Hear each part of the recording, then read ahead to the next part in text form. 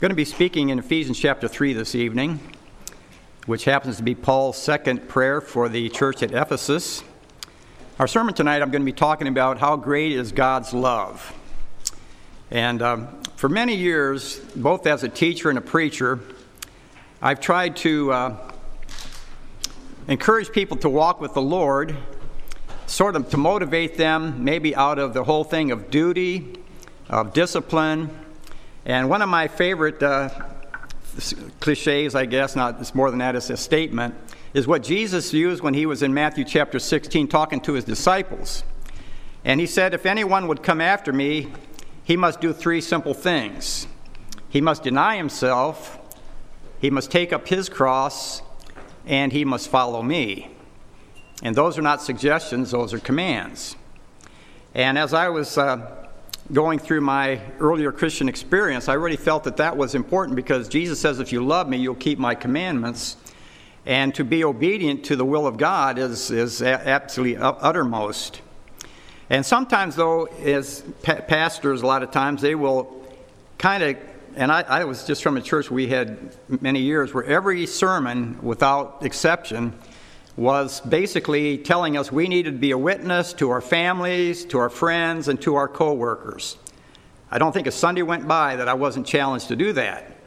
And I do believe that we all feel that we should be doing that. It's just something that God tells us we should be, or in the book of Acts, we should be witnesses unto the ends of the earth.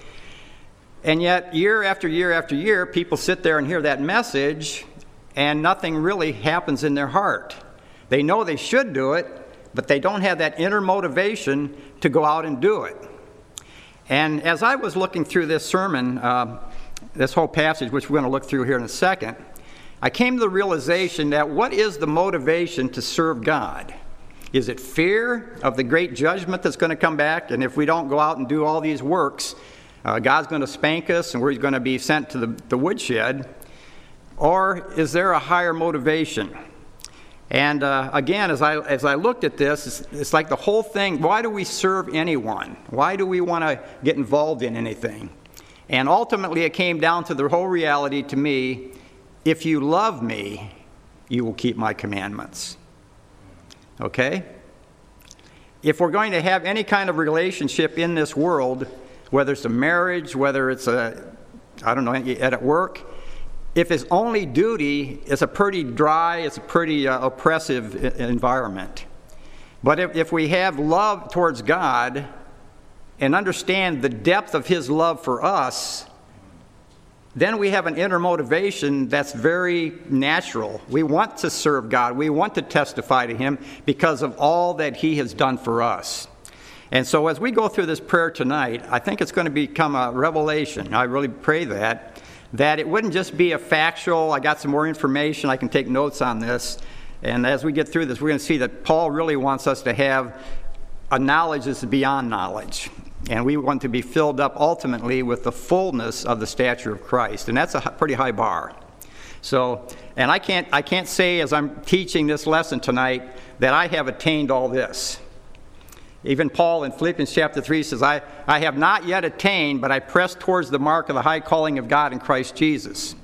And he wrote that about 33 years after he was a believer. So if he hadn't accomplished all that through his lifetime, I can't even begin to tell you that I've accomplished all that. But anyway, we're going to start reading in Ephesians chapter 3, verses 14 to the end of the chapter. For this reason I bow my knees to the Father of our Lord Jesus Christ, from whom the whole family in heaven and earth is named, that He would grant you, according to the riches of His glory, to be strengthened with might through His Spirit in the inner man, that Christ may dwell in your hearts through faith, that you, being rooted and grounded in love, may be able to comprehend with all the saints what is the width and length and depth and height, to know the love of Christ which passes or surpasses knowledge, that you may be filled up with all the fullness of God. Now there's some pretty powerful things here. Now to Him who is able to do exceedingly abundantly above all that we ask or think, according to the power that works in us, to Him be glory in the church by Christ Jesus to all generations forever and ever. Amen. So that's the text. And again, once we experience the love of Christ, all of a sudden, we have a We're not serving God out of any kind of compulsion or any duty or anything like that. And we don't have to be scolded and beaten time after time after time to go out and serve God and to be a witness. And Martin Lloyd-Jones made a comment. I thought it was really a great one. Of course, he makes a lot of them, and I'm going to quote him several times tonight, so I hope you don't get bored with this. But he says, "The secret of the early Christians, the early Protestants, Puritans, and Methodists was that they were taught about the love of Christ, and they became filled with the knowledge of it. Once a man has a love of Christ in his heart, you need not train him to witness. He will do it. The man who knows the love of Christ in his heart can do more in 1 hour than the busy type of man can do in a century." Wow, that's quite a statement. You can do more with the love of Christ in your heart in 1 hour than a busy guy doing his energy in his own strength can do in a century. Well, is there any biblical support for that statement? Jesus says, if you abide in me and I abide in you, you can ask what you will and it will be done. But he says, apart from me, you can do how much? You can do nothing. Okay? So if we're operating in the flesh with all the energy and all the zeal that we can muster, but we don't have the love of Christ and we don't have the Spirit of God in our hearts, it's just a lot of wasted time. So I thought that was pretty important. Okay, Paul expresses the idea very clearly in 2 Corinthians 4:15 and 16. He says, "For Christ's love compels us because we're convinced that one died for all and therefore all died. And he died for all, that those who live should no longer live for themselves, but for him who died and was raised again." So what we're going to focus on tonight is the love of God, and hopefully in the process we're going to change into the fullness of the stature of Christ. Can you believe that can happen in one night? All right, from elementary theologians to the fullness of the stature of Christ. Okay, we're probably sitting about this level. Christ is way beyond the ceiling, but we're going to try to measure up to him tonight before we get done, at least in partial understanding. Okay, so just a brief background to this book. The Apostle Paul went to Ephesus on his third missionary journey. He spent 3 years in Ephesus, which was the longest period of time he spent at any one church. And this letter was written several years later. In fact, some people think it was kind of a letter that was sent to many churches, not just Ephesus, because in some of the original manuscripts, it just doesn't even say where it's addressed to. It probably went to Laodicea and other churches as well. But when he wrote this, he was in prison in Rome. And so he wants to write to this church, and when you first start reading it, it doesn't sound like he even knows who's there. And so basically, it was years later, probably the church had grown very much while he was gone. Timothy actually spent some time there at Ephesus. But anyway, he begins to talk about God's sovereign purpose for the church. And so in the first chapter, he talks about the Father, Son, and Holy Spirit, all their part in the church. And he talks about having a spirit of revelation and the knowledge of God. We would know the hope of his calling, the riches of his inheritance in the saints, and the exceeding greatness of his power towards us who believe. Then he gets into chapter 2, and he talks about we were dead in trespasses of sins, but now we're raised into heavenly places at the right hand of God, and that we are not saved by works, but by grace through faith in Christ alone, and all that sort of thing. And then he talks about the greatness of the church, that now Christ not only is ministering to the Jews like he did in the Old Testament, but he's combined both the Jews and the Gentiles into one body, and poured his Spirit into them, and now we are united in Christ as one body. So now we're getting into this prayer itself. And his first prayer was in chapter 1, verses 15 through 23. And the one that we just read is in chapter 3, 14 to 21. And again, one of my mentors, Mr. Lloyd-Jones, says, Paul's prayer in Ephesians chapter 3, 14, 21, is undoubtedly one of the great mountain peaks in the Scripture. Indeed, there are many who would say this is the highest peak of all in the entire glorious range of Scripture truth and divine revelation. Now, that's a pretty big statement there in itself. And I might just mention, too, that Martin Lloyd-Jones preached 17 sermons on just this particular passage. Of course, he also preached 8 volumes on the book of Ephesians, and I had time years ago to read those. I don't have that much time anymore, but God really used that man. He was a preacher at Westminster Chapel in London, England, and probably the greatest Bible expositor in the 20th century. That's just my opinion, but anyway. Okay, so in this whole passage, there are 4 main ideas expressed in the prayer, all introduced by the word that. Number 1, that he would grant you according to the riches of his glory to be strengthened with might through his Spirit in the inner man. That's in verse 16. Number 2, that Christ may dwell in your hearts through faith. That's in verse 17a. Number 3, that you being rooted and grounded in love may be able to comprehend with all the saints what is the width and length and depth and height, to know the love of Christ which surpasses knowledge. That's 17b to 19b. And then number 4, that you may be filled with all the fullness of God, which is verse 19b. So this prayer gives us a graphic illustration how we as individuals and the corporate body of Christ might enter into the process of growing into full spiritual maturity, that we might be filled up into all the fullness of God. So we're about ready to start on a grand expedition. How many are willing to go with me on this expedition? I got a few hesitant hands, okay. But most of you are willing to come along on the ride.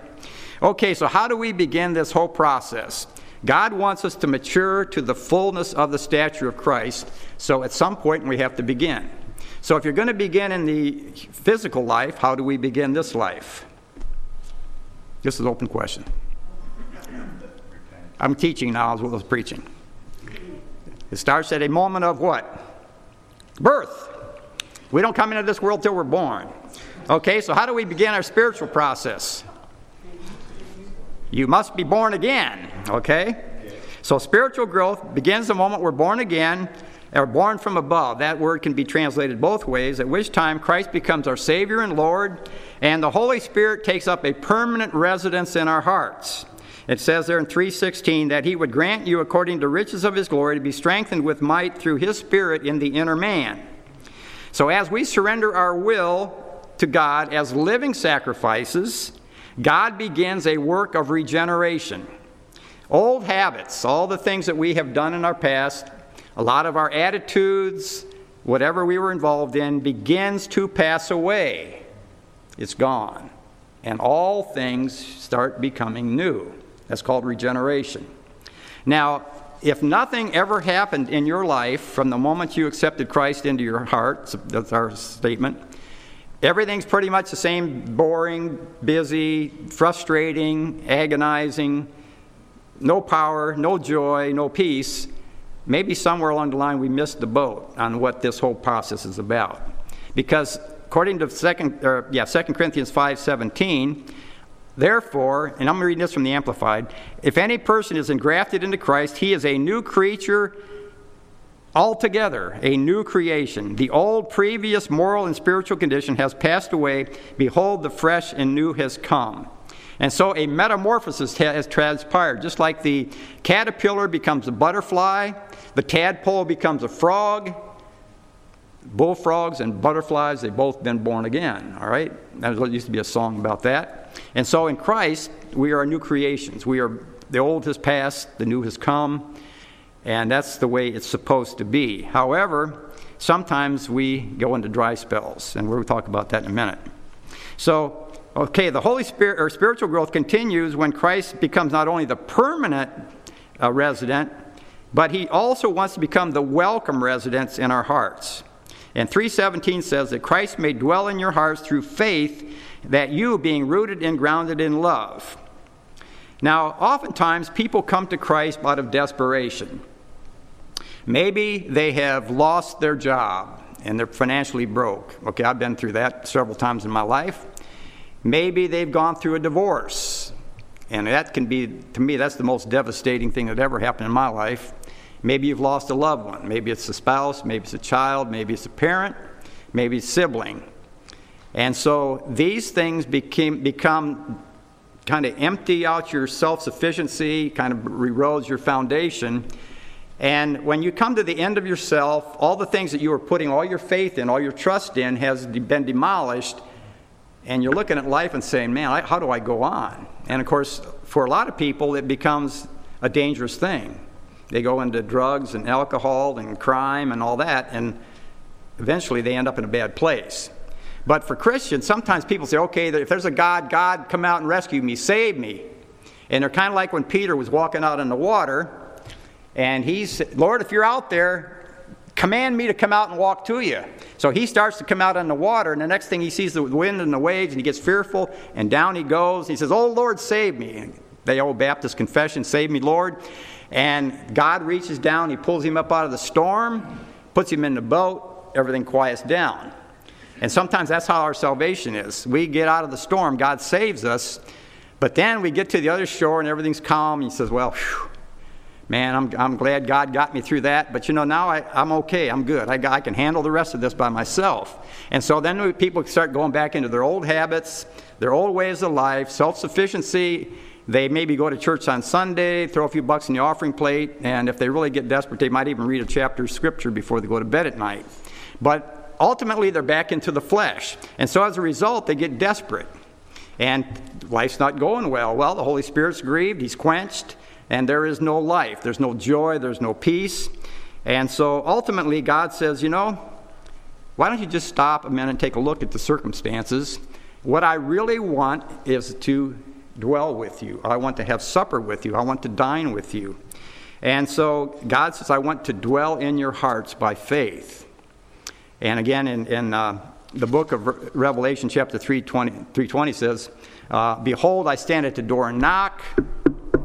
If anyone hears my voice and opens the door, I will come in with him and dine with him and he with me.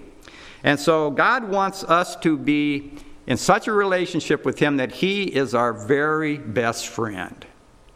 And even beyond that, I think God wants our relationship with him to be sort of like when you're in the dating stage, the engaged stage, the honeymoon stage.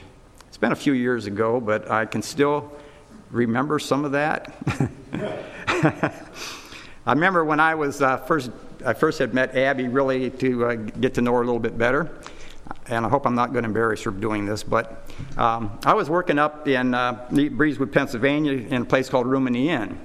And I would go up there on Sunday nights, and I'd stay till Friday and come home on the weekends. And that's pretty much what I did for a whole year or so. But then when I met Abby, it's like, man, I can't wait till Friday. I want to get home. I want to spend some time with her. And then one time we took a 10-day mission trip to Guatemala. And I was ministering and having a lot of activities there. But every night and every time I had a spare minute, I thought, man, I want to be home. I want to be with Abby. And I want to share time with her. And I think that's kind of the picture that God wants our relationship with him. It's not just when a crisis hits, when some big event comes, and, oh, God, now I need you.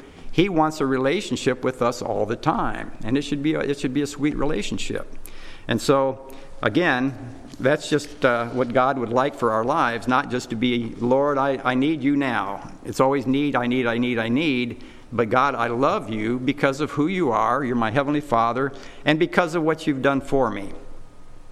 So when Christ becomes the friend who's closer than our brother or sister, and we really have communication with him, then we begin to become rooted and grounded in love. So part of it is, again, I think, is understanding the character of God. Years ago, I was teaching a life group in the Gospel of John. How many years? About 3 years ago was that? I can't remember exactly. Somewhere in that area. And as I was reading through that gospel, and I saw how Jesus ministered to people. Everybody he deals with individually, but Nicodemus was one way. The woman at the well he dealt with differently. But I realized that Jesus Christ had come into the world to seek and to save that which was lost. And so as I was reading through the gospel, and I was reading the other gospels as well as when I was going through John, I realized that Christ did not have any agenda of his own, only to do the will of his Father. And so I saw how Jesus not only loved the prostitutes and sinners, but even the people that hung him up on the cross, he even loved them. He says, Father, forgive them. They know not what they do. And so early on in that study, at the end of every chapter, it had questions. And then about, okay, how would you like this to affect my life? And so I began to pray. I said, God, I would like you to begin to soften my heart. Give me the kind of compassion that you had for lost people. And I was praying that on a regular basis. And I actually made copies of this. I'm not going to share it all because I don't have time tonight. But as I went through that study, I was praying that God would open doors of opportunity to share the gospel.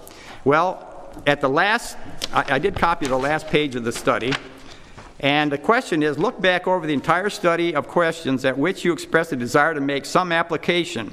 Are you satisfied with your follow-through? Ask God to show you any areas in which you should continue to pursue growth. Write anything you decide here. And here's what I wrote down that night, or that day.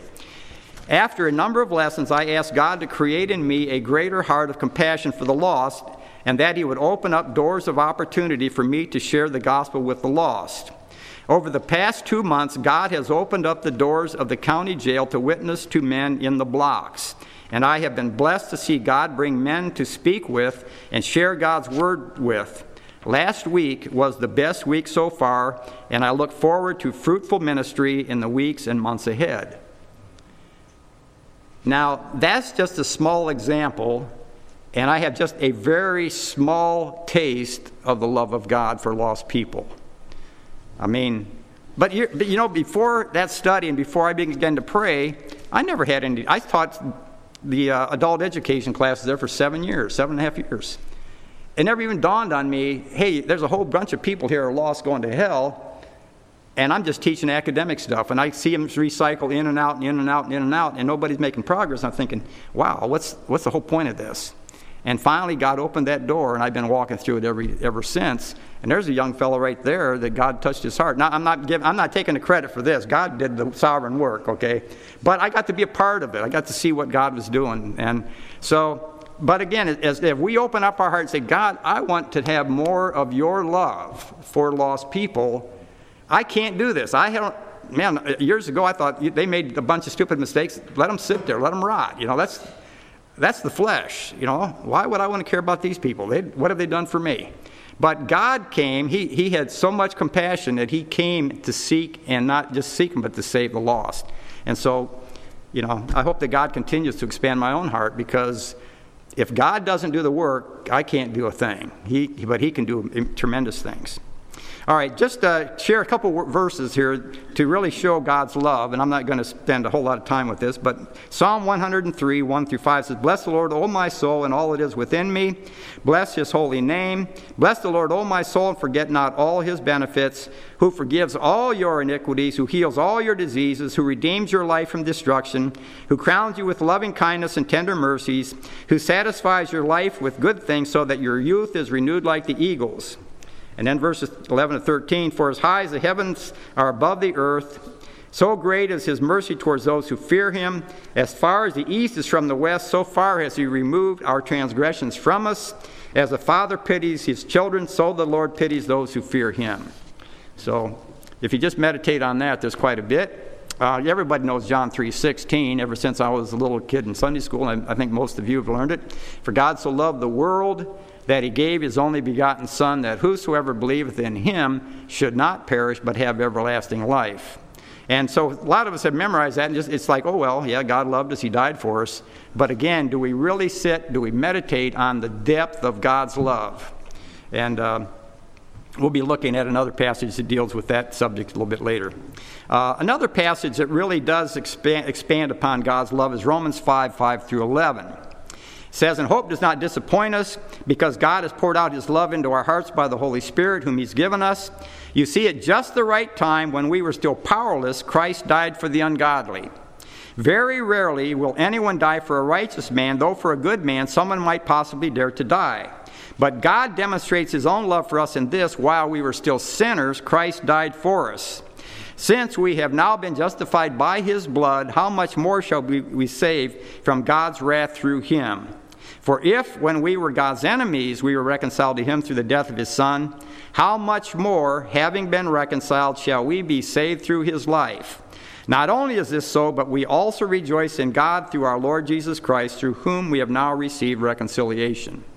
Now, I just want to point out a few things. God did not wait until we got all of our ducks lined up perfectly before He started to reach into our hearts. 3 main words: while we were powerless, while we were still sinners, while we were enemies, Christ died for us. In that desperate, lost state, Christ died for us.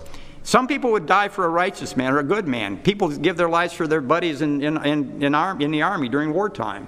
That happens. But very seldom would a person die for the enemy. That's not likely to happen. But Christ died for us while we were estranged from Him. We were not reconcilable, and He died that we might have life in Him. So, the more time that we spend in Christ, with Christ, reading this Word, not just reading and say, well, I read my chapter for the day, now I can get back to what I'm doing, but actually let this Word get into our hearts and into our minds and change us ultimately into the image of Christ, and then to have time with Him in prayer, and then time in fellowship with one another, sharing His Word with lost people.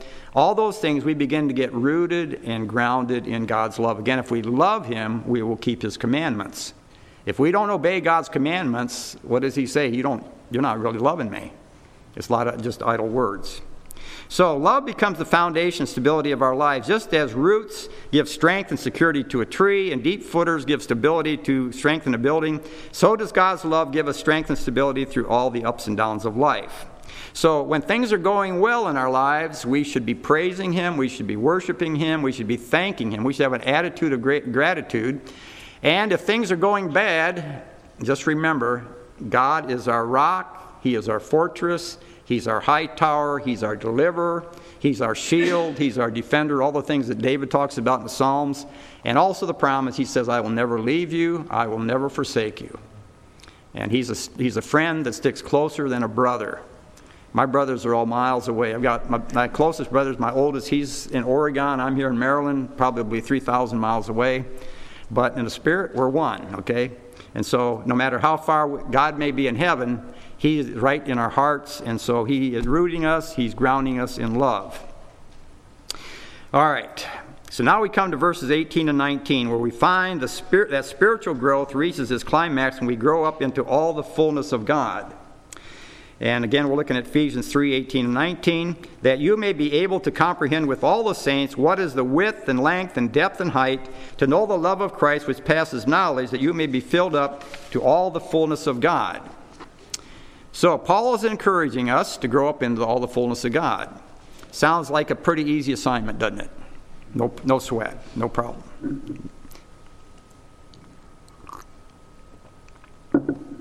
So, what is the key to growing up into the spiritual fullness of God? Well, Paul gives us a key in verse 18.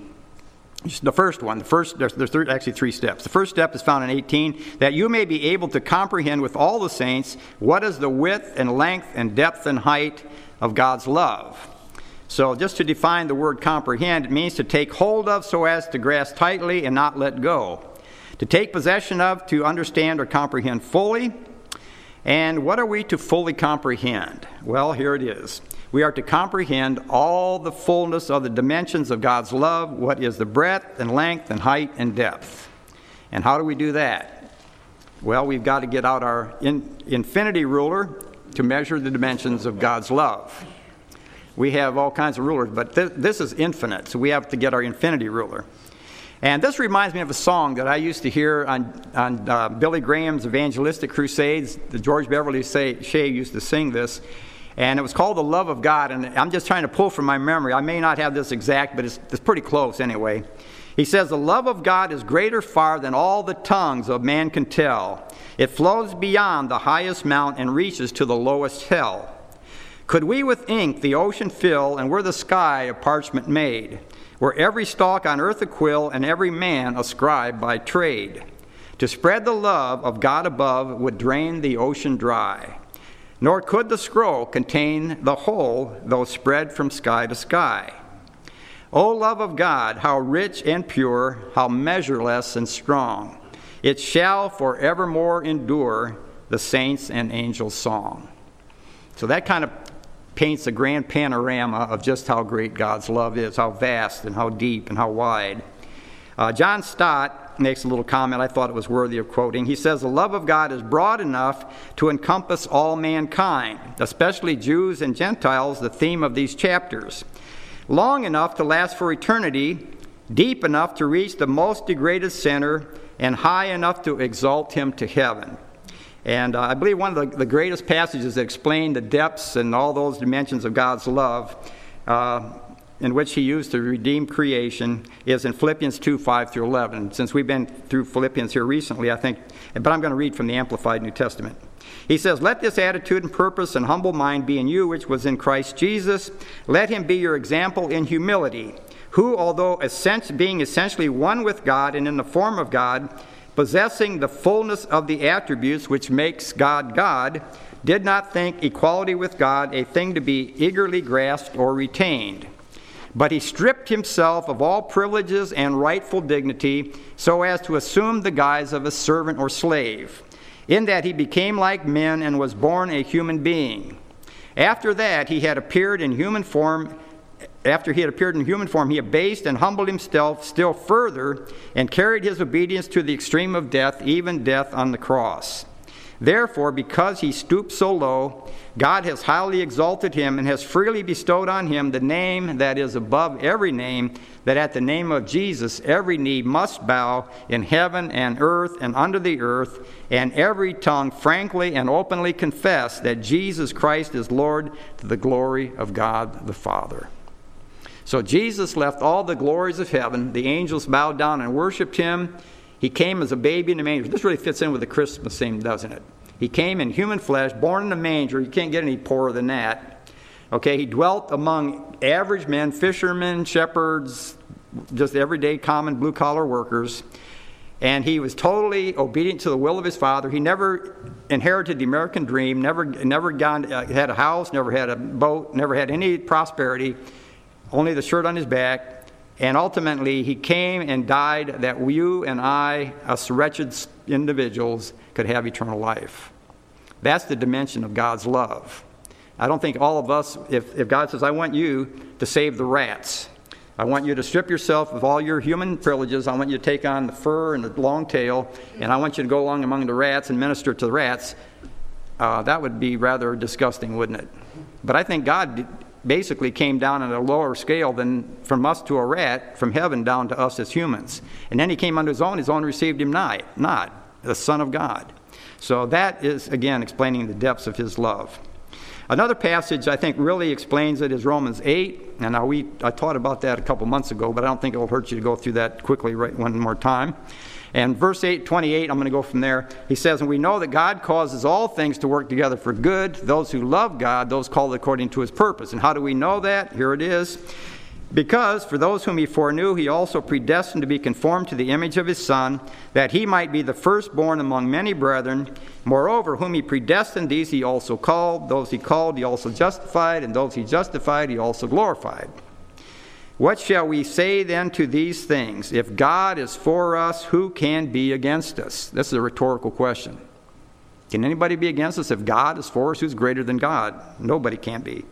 He who did not spare his own Son, but delivered him up for us all, how shall he not with him also freely give us all things? Who shall bring a charge against God's elect? It is God who does the justifying. Who is he who condemns? It is Christ who died, and furthermore is also risen. Who shall separate us from the love of Christ? Who can do this? Shall tribulation or distress or persecution or famine or nakedness or peril or sword? As is written, for your sakes we're killed all day long, we're counted as sheep for the slaughter. Yet in all these things, and Paul experienced most of this, we are more than conquerors through him who loved us. For he says, I'm persuaded, and I'm adding this extra, and convinced beyond any doubt that neither death, nor life, nor angels, nor principalities, nor powers, nor things present, nor things to come, nor height, nor depth, nor any other created thing shall be able to separate us from what? The love of God which is in Christ Jesus our Lord. So God's love is adequate for any trials, any tribulations, any things that can come into our life. God's love is more than adequate to meet us in those hours of greatest need. And if you haven't gone through any trials in your own life, I'll tell you from my own experience, they're not easy to go through sometimes. But if you know that Jesus Christ is your Lord and Savior, you have eternal life in him, one day you're going to be with him in heaven, that gives you hope that the world never can understand. I know that my Redeemer liveth, and I'm going to see him in the latter days. And I can take that to the bank. So how powerful is this? Nothing, absolutely nothing can ever separate us from the love of God. And this is what God wants us to grasp a hold of and never let go. As I said before, you can take it to the bank, you can put it in the safe, because heaven and earth may pass away, but God's words will never pass away. It's absolutely secure. So we've just looked at a very lofty concept, and some would say, well, that's a pretty lofty concept for super saints, okay? If you're one of the apostles, prophets, evangelists, pastors, teachers, well, that applies to you, but little old me, I'm just a sinner saved by grace. I don't know that works in my behalf, because I sit on a lower level. I'm not one of the clergy, I'm just one of the laity. It's kind of like the Catholic Church, you got the super saints and you got the people down here. Well, that's not what the Apostle Paul taught. He says that we might be able to comprehend with some of the saints. No, it isn't. He said with all the saints, and all means what? All means all, and that's all that all means. And don't forget that. That's all that all means. It is exactly what it says. So, brothers and sisters, we are all included in this great quest. Now, probably none of us have been called to be apostles, prophets, and that sort of thing, but God has called all of us to be a part of His kingdom. We are all saints. We're all part of citizens of His kingdom, and so we are all to experience the joy, the love of God, and to be used in powerful ways for His kingdom. So that's the first step. Now the second step is, which is a little bit more profound even than the first, is that we might know the love that surpasses knowledge. Now, how do you learn something that's beyond knowledge? How do you get that? It's pretty tough, isn't it? Well, the Christian experience is more, and I have to say this from my experience, it's more than going to Bible college or seminary.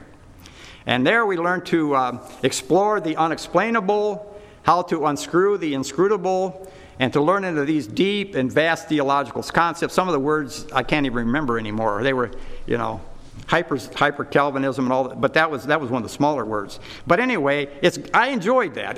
It's really a mental challenge to go to school and learn a lot of these theological terms, and some of them really have some validity. But what Paul's talking about is something that goes beyond that. It goes into the heart of our circumstances when life gets down just plain dirty and tough. And so Paul went through beatings and imprisonments and stonings and shipwrecks and hunger and fastings and nakedness and all this stuff. And through all that stuff, he says in Philippians chapter 3, verse 7, he says, "But whatever was to my profit, I now consider loss for the sake of Christ. What is more, I consider everything a loss compared to knowing Christ Jesus my Lord, for whose sake I've lost basically everything. Suffered the loss of all things. I consider them rubbish that I might gain Christ." And here's his desire. I want to know Christ and the power of His resurrection and the fellowship of sharing in His sufferings, being conformed unto His death. So Paul had suffered all these things, but you know what? You read Philippians, you read all his other letters, and he didn't sit around having a pity party of woe is me, and boy, God isn't fair. Why does everything happen to me? Nobody knows the troubles I've seen. But he basically told other people, you can rejoice in the Lord always, and again I say rejoice.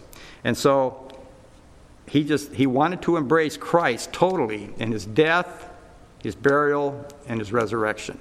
I want that resurrection power. I've always wanted that. The fellowship of His sufferings, not so much. That's not so much fun. But that's the passion that Paul had, and I think that's the passion that God wants us all still to have. So anyway, God's love had really captivated Paul. And if you really ever go through a tough time, just read Paul's letters. Read 2 Corinthians, read Philippians, read all his letters, and Romans chapter 8. They will really help you in those difficult times. Because Paul, he literally took up his cross and followed Jesus. He denied himself. And one of my favorite verses too is Galatians 2:20.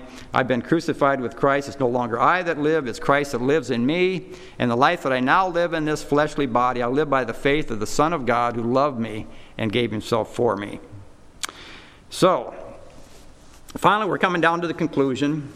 And the climax of the passage is in the second half of verse 19. The climax is reached and we become filled up to all the measure of the fullness of God.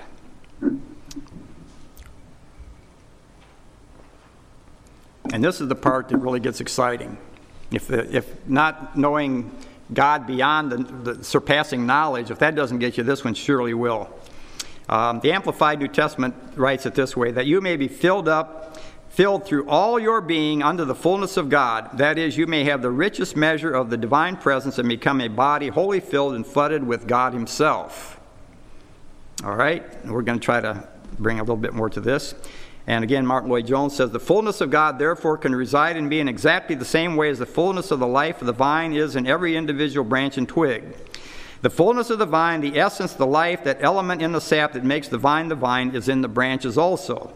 As the fullness of the vine is in the branches because of the organic connection, the vital union of all its parts, if Christ is in me, then all the fullness of God is in me in the sense of that quality of life is in me. In other words, the very life of Christ is flowing through me. So if we are filled with the Spirit of God, then we should be demonstrating the fruit of the Spirit. And some of you probably know those fruits. They says the fruit of the Spirit is love, which again, we're talking about the love of God. That's the top one. And that kind of goes down through the rest. Love, joy, peace, long-suffering, gentleness, goodness, faith, meekness, self-control. And so if we're going to be filled up with the fullness of God, then we need to have the Holy Spirit indwelling us and filling us with all the fruit. And if there's none of the fruit, we don't have any love, we don't have any joy, we don't have any peace, we have no long-suffering, we have no patience, we have no goodness, we have no kindness, then possibly the Holy Spirit took a vacation.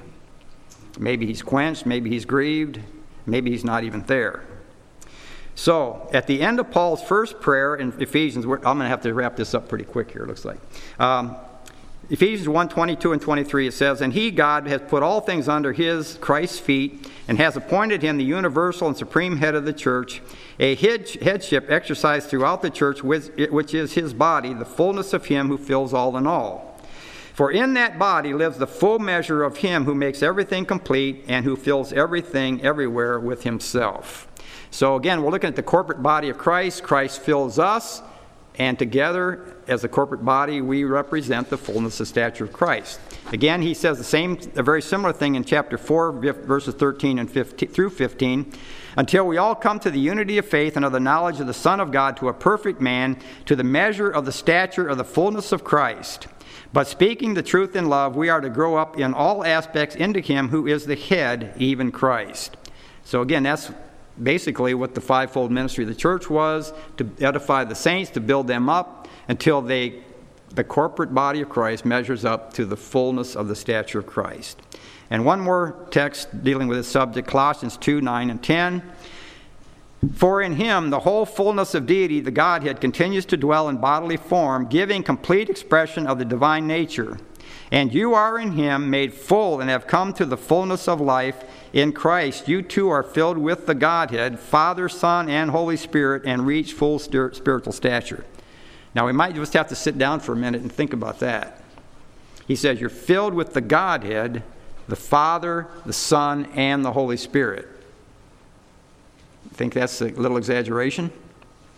Jesus said, I'm going to go away from you, but I'm going to send the Holy Spirit, the Comforter, who will live and abide with you forever. Okay? Also, he said, I will never leave you. I will never forsake you. How can he be with us if he's sitting at the right hand of God in heaven? And what about God the Father? How does he fit into this whole mix?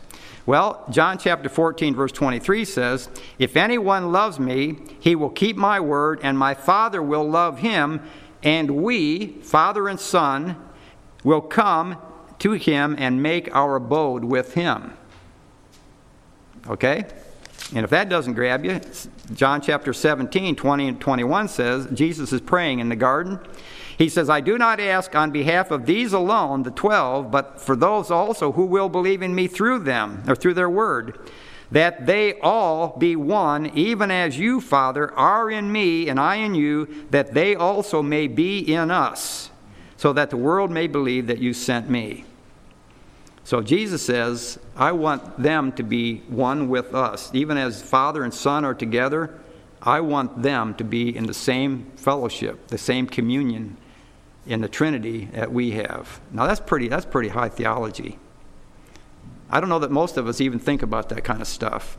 But that's the level that God wants us to begin to grow into, the fullness of the stature of Christ. That the Holy Spirit would just fill us up. And you know what? If we're filled with the Holy Spirit, just like this cup, if it's filled with water, you can't pour anything else into it, can you? If we are filled with the Holy Spirit, the flesh really doesn't have any place to operate. The problem is we push the Holy Spirit aside. We say no to God, and we quench the Spirit, and we start feeding our flesh, and the next thing we got muddy water. And so we can't receive the power of God because we're a mixed multitude. We just have a lot of garbage in our lives. So God wants us to grow up into full spiritual maturity until we attain to all the full measure of perfection that is found in Christ. All right, but what does this mean in practice? Again, I'm going to listen to Dr. Lloyd Jones. He said, first of all, it means that God dwells in us in such a way as to control us and all our faculties. Indeed, God controls the whole of our life. He controls our thinking, our feelings, and our outward actions. Man must be thought ever in terms of his mind, his heart, and his will. If we're filled with all the fullness of God, it means that God is controlling us in the mind, in the heart, which is the feelings and sensibilities, and in the realm of the will, the outward actions and all our activities.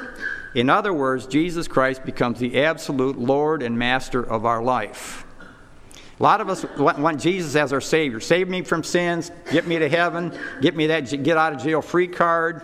I don't want to go to hell, so save me, and I want to live by grace alone. No works involved, just grace. I want your grace, grace, grace, love, love, joy, peace, happiness, joy, joy all the time. Well, Jesus said again, if you're going to come after me, that all is part of it, but I also want you to deny yourself, take up your cross, and follow me.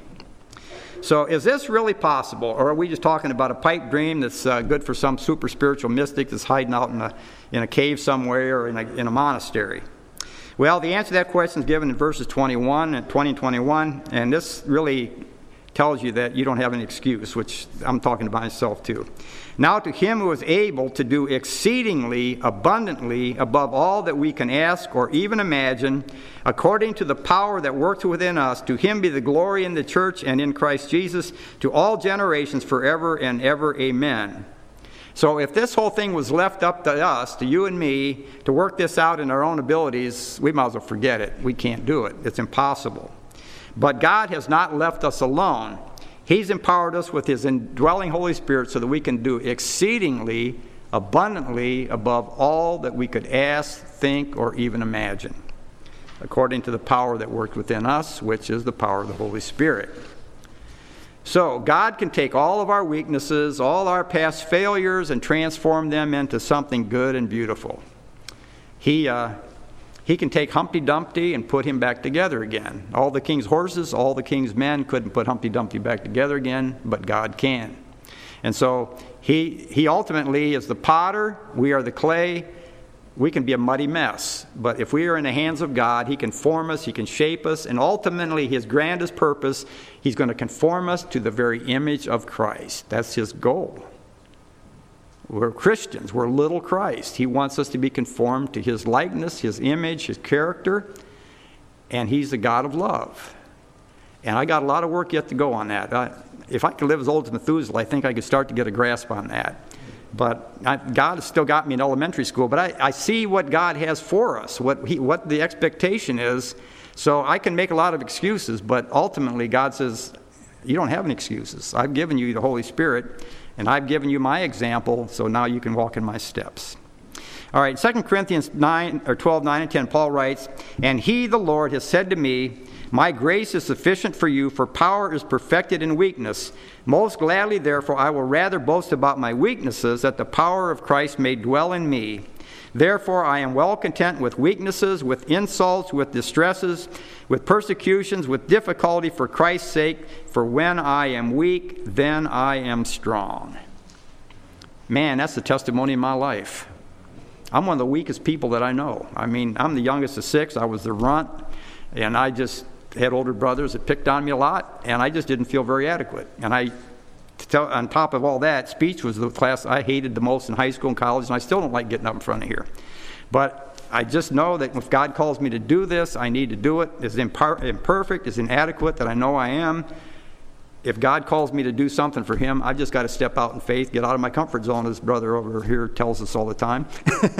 Brother Amudi, God got him out of his comfort zone a few times. And that's what God continues to do. He gets us out of the place where I'd rather have Luke up here every time and preach. I love sitting back there and listening to him. But I'm just a substitute teacher tonight, and I'm doing the best that I can. So one final word. Again, I would like to quote Romans 8:28. And again, it says that we know that God causes all things to work together for good to those who love God and to those who are called according to his purpose. But those are the conditions that are necessary to have a mature spiritual Christian life. You've got to know, you've got to love God, and you've got to be called according to his purpose.